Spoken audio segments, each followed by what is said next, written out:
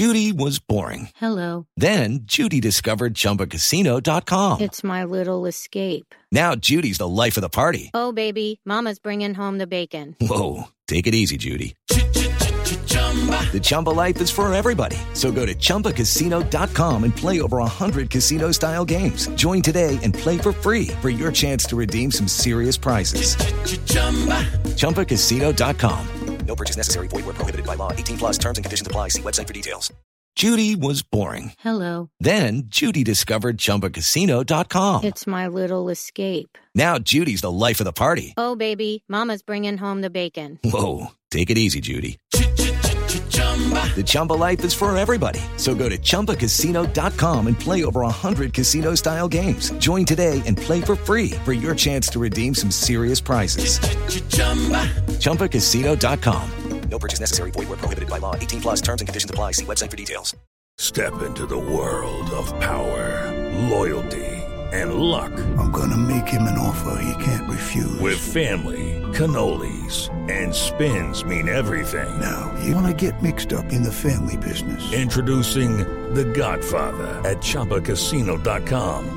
Test your luck in the shadowy world of The Godfather slot. Someday, I will call upon you to do a service for me. Play The Godfather now at ChumbaCasino.com. Welcome to the family. No purchase necessary. VGW Group. Void where prohibited by law. 18 plus. Terms and conditions apply. From Autosport.com and Autosport Magazine, I'm Martin Lee, and this is the Autosport Podcast. The sixth round of the Formula One season this year has been cancelled. The Emilia Romagna Grand Prix will not go ahead as the local region battles flooding and dealing with the human cost of this natural disaster. Formula One issued a statement just a few moments before we went live with this video. They said this: the Formula One community wants to send its thoughts to the people and communities affected by the recent events in the Emilia-Romagna region. We also want to pay tribute to the work of the emergency services who are doing everything they can to help those in need. Following discussions between Formula One, the president of the FIA, the competent authorities, including the relevant ministers, the president of the Automobile Club of Italy, the president of the Emilia-Romagna region, and the mayor of the city and the promoter, the decision has been taken not to proceed with the Grand Prix weekend at Imola. The decision has been taken because it's not possible to safely hold the event for our fans, the teams and our personnel, and it's the right and responsible thing to do given the situation faced by the towns and cities in the region. It would not be right to put further pressure on the local authorities and emergency services at this difficult time. So I'm joined for some instant reaction by Matt Q. I can see you haven't been travelling, you're at home. We have got some colleagues who I think are either on their way to an airport or trying to come home to discuss. Formula One has raced in bad weather before, so for anyone watching, listening to this, thinking, well, they've got wet weather tyres, why can't they go racing? What ultimately led to the cancellation of the Grand Prix this weekend? Yeah, as you say, Martin, you know, this is not NASCAR or something where we have to have protracted rain delays overnight or something. We have extreme wet weather tyres. Whether or not they're up to standard is a different debate, as we've seen from recent Grand Prix. But as you said, there's the humanitarian angle to this, which is that at least 2 people have died. Many, many more in the local Emilia-Romagna region are being displaced. You know, families are having to move to factories and whatever to find basically safe, dry ground. So you cannot have something as gratuitous as racing going around in that region when people are literally losing their worldly possessions, and when it's not a very nice turn of phrase, but the optics of having to have an emergency helicopter for medical evac if someone crashes, when people need to be rescued or taken off, you know, sites or floodplains or whatever. You cannot divert any resources away from that, because the accountability would be huge if you could link the two together, and just the absolute sour taste it leaves in the mouth of anyone watching, even motorsport fans. You know, if they cut to a wide shot and you see floodwaters or whatever, and not 100% of resources going towards that, when there are now fundraisers being set up, and like I say, there has been an absolute human cost. You can't have anything diverting away from that. So that is where the pressure has come from. This is a decision which, I think we can all firmly believe, even us cynics and skeptics, that firmly believe that this has been led by the local authorities, and that commercial lucrative F1 would have perhaps been more resistant to the cancellation of the race, or been up for experimenting with running it with reduced capacity or whatever. But when it, it's so hard for teams to get there, fans to get there, and you've got a proper sort of crisis going on, the race just becomes immediately unviable. Yeah, I've seen some comments online today from people saying, well, look, sport came back after COVID. We all needed sport. It brings people together. And we see the sporting teams from Ukraine playing and competing around the world, and that's important for a country that's going through what they're going through. Look, this is different. This isn't about sport returning after a pandemic, or a country at war that uses sport as a way to either buoy the spirits of the country, or to express their strength and playing as a team. This is one of the richest sports in the world, with all of its motorhomes and private jets, and all the drivers living in Monaco waiting to get on their private jets to fly into a country where people, as Matt says, are suffering a very human cost of this and losing all of their possessions, their homes, and even their lives. And that is something which not everyone's fully grasping, so maybe just take a breath. We've been following this over the last couple of days as we've seen it escalate. First of all, Formula One personnel were not allowed in the paddock, or they were asked to leave after they were setting up. What precautions leading up to this had F1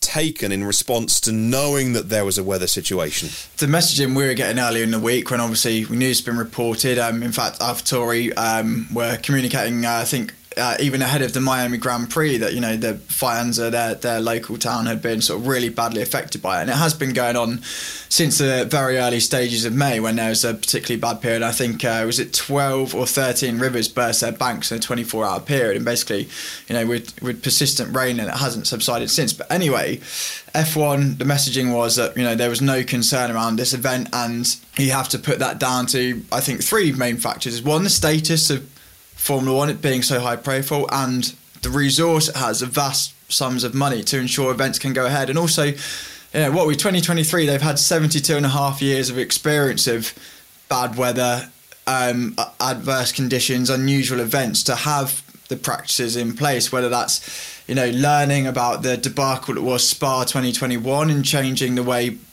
rules are implemented, and the point scoring system, or the fact that you do have the right infrastructure, the fail safes, the remote broadcasting facility in Biggin Hill to ensure the TV coverage doesn't short circuit, whatever it is.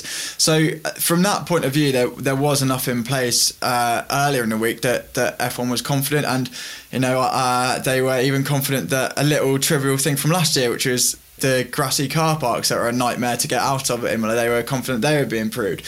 But then there's like a live timing feed, whatever, of the river levels, and they were getting to critical stages. A red weather warning was enforced in the whole region. And then obviously social media clips, I'm sure many people have seen emerge, of the TV compound flooding, water breaching the support paddocks. And as it got to Tuesday afternoon, personnel were told to vacate the circuit. So I think you can just draw a distinction between being instructed to hastily evacuate, and they were moved off site as a precaution, is how it was put. And then they were asked not to return at all on Wednesday. So that sort of says about how bad the situation was, that the queues of traffic, how much the local infrastructure and landscape was struggling. And also you have the other factor, which is that's a day and a half of setup time lost, and that then needs to be accommodated somewhere else in a weekend. So that's how it developed. And then it was really this morning, so we're Wednesday morning now, things started to take a change. Got an update from F1 saying, right, we have a big meeting coming up in the next hour, and suddenly that sort of slightly changed the way things were leaning. You think, they're on an agenda as reduced capacity, or even going behind closed doors. But then sort of in the hour leading up to Formula One actually communicating, you had the Deputy Prime Minister saying, we can't have a race going ahead. And at that point, when such high profile political powers are calling for it, and I think there's a huge amount of government backing actually behind the Emilia Romagna Grand Prix in Imola. So, when they're such a massive stakeholder, and it's one of the most sort of high-profile figures calling for it not to go ahead. Sort of, what's the writing sort of on the wall at that point, and then the official communication came that no racing this weekend. And what about the human side of the Formula One community, the people who we don't see, the people who drive the trucks around Europe, the guys and girls that are putting on things like, the catering to building the garages, and I guess everyone who covers the event as well. I think Alex Kalinokis, our colleague, is literally in the check-in line right now, and I think they frown upon people doing FaceTime calls when you're trying to check in, or at security, and don't having your bag scanned. So I'm not sure he can join us for this one.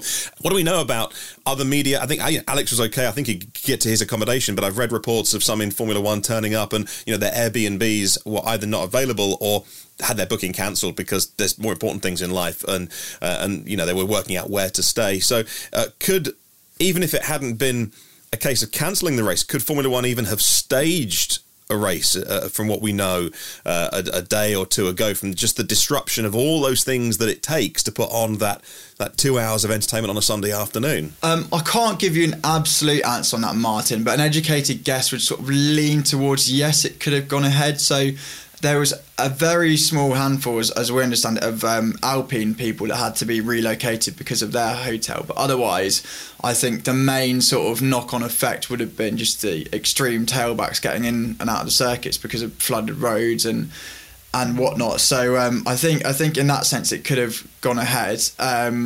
What I probably should have mentioned, you talk about like people setting up hospitality in garages, that not only did they lose a day and a half, but if they're in a hotel waiting for their news, if they can go back in circuit, they then don't know what if they're gonna find. Whether the most definitive thing I can give you a few case studies. So there's a lot of people who have got to the airport and put themselves on a train back. Some of our continental colleagues basically turning around the car on a lay-by and heading back.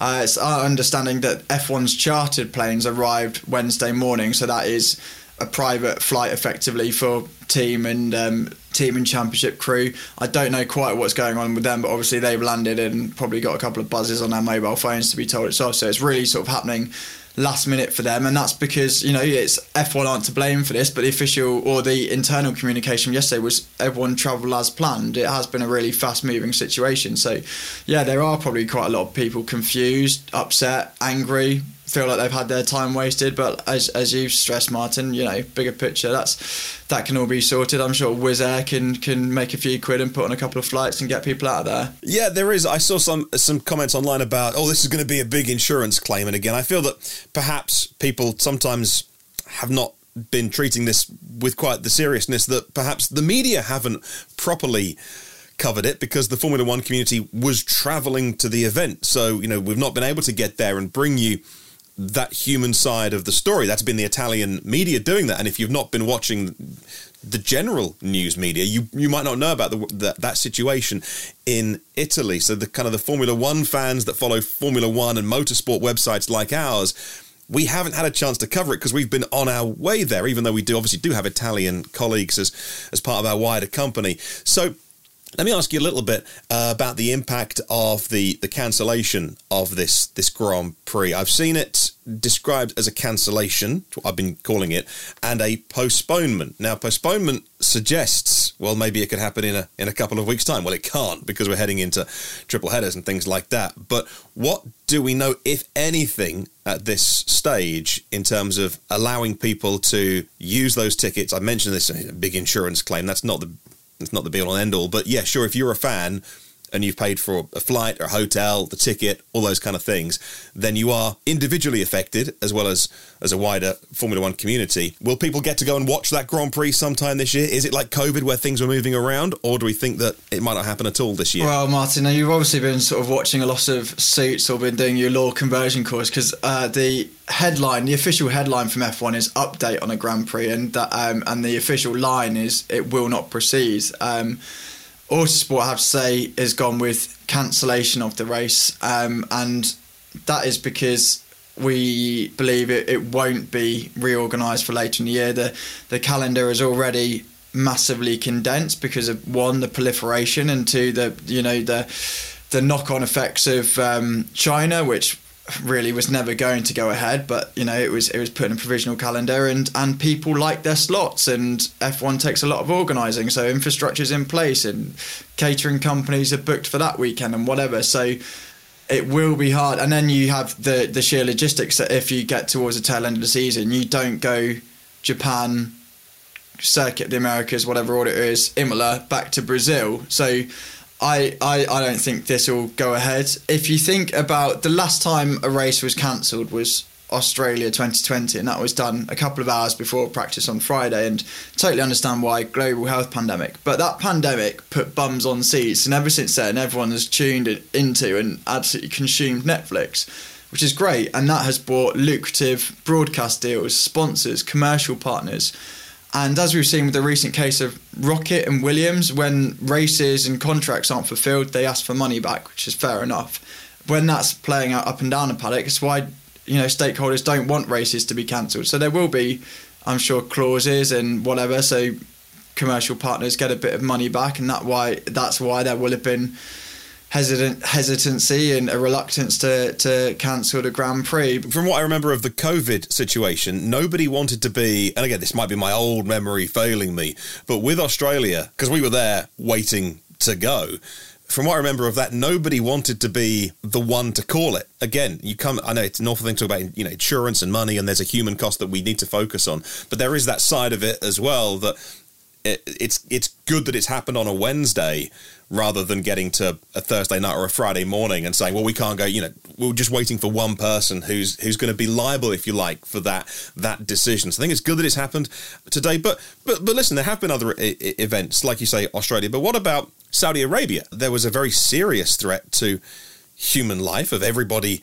working and being invited to go and watch a sporting event with the missile threat. Can we draw any kind of parallels between, hang on a minute, well, there was this very serious threat there to human life, and we still put on a sporting event and a spectacle, and everybody got their money paid, and now, but not here. And I'm not trying to give one more importance over the other. It's just, I'm just trying to draw a line between and get your personal thoughts on that. Well, the Australia situation, actually, I think, it was actually McLaren sort of almost put the wheels in motion. Obviously, everything from, the local half marathon I was down to watch got cancelled that weekend and then whatever. But it was actually McLaren pulling out, and then, a few cases of COVID in the paddock, and then obviously the weekend got cancelled.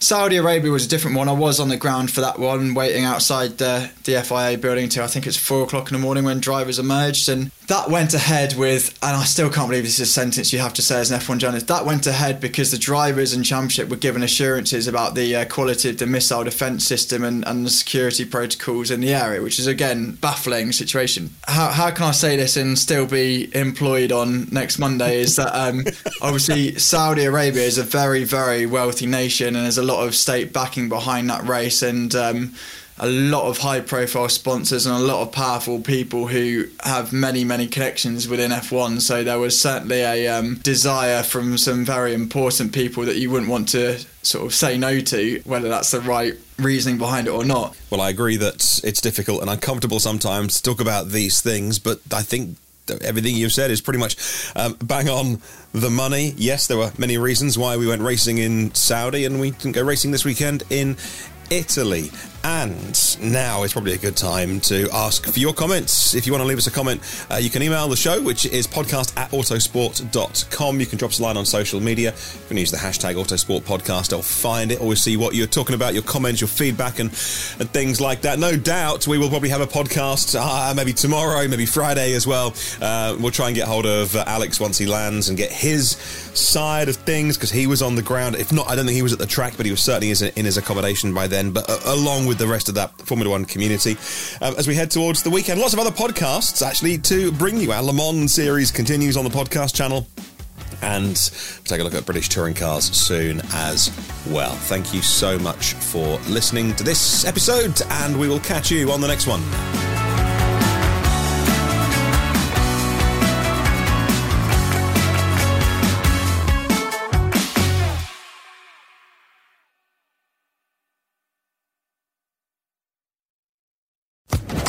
Social Podcast Network. With Lucky Land Slots, you can get lucky just about anywhere. Dearly beloved, we are gathered here today to... Has anyone seen the bride and groom? Sorry, we're here. We were getting lucky in the limo and we lost track of time. No, Lucky Land Casino, with cash prizes that add up quicker than a guest registry. In that case, I pronounce you lucky. Play for free at LuckyLandSlots.com. Daily bonuses are waiting. No purchase necessary. Void where prohibited by law. 18+. Terms and conditions apply. See website for details.